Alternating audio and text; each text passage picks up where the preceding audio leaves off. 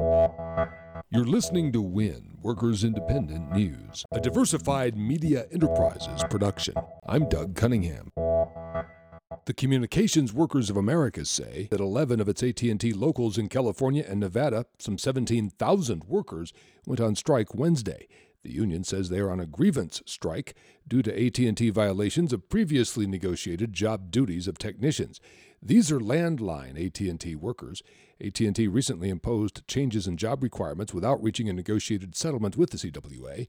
The union says it has tried to resolve the issue for several days, but to no avail. So the strike is on, and CWA says the workers will be on strike, quote, until a satisfactory settlement is reached, end quote. AT&T is also in negotiations with tens of thousands of other workers, also represented by CWA. CWA says AT&T's greed continues to harm consumers and customers. Nissan is refusing a request to meet with the UAW and the Mississippi Alliance for Fairness at Nissan on worker efforts to organize a union at Nissan's Mississippi plant.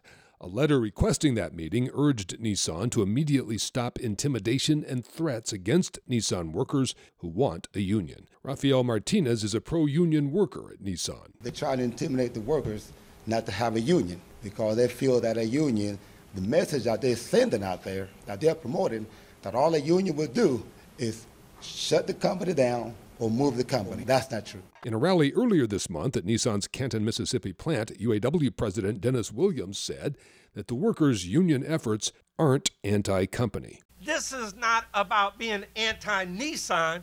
This is about a balance of power where workers have a voice in the workplace. The AFL-CIO is joining the boycott of Nabisco products made in Mexico. Mondelez International makes Nabisco products. The Bakery, Confectionery, Tobacco Workers, and Grain Millers International Union is already boycotting Oreos and other Mexican-made Nabisco products because U.S. jobs were wiped out in order to pay low wages and ship the product back from Mexico for sale in the U.S.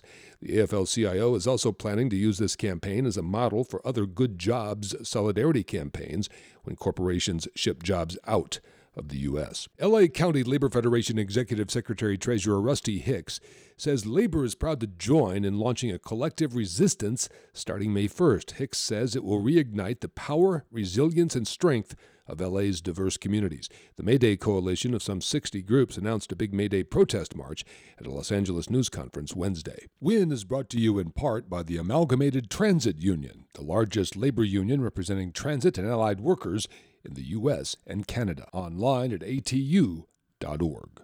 You've been listening to WIN, Workers Independent News. For more information, visit laborradio.org.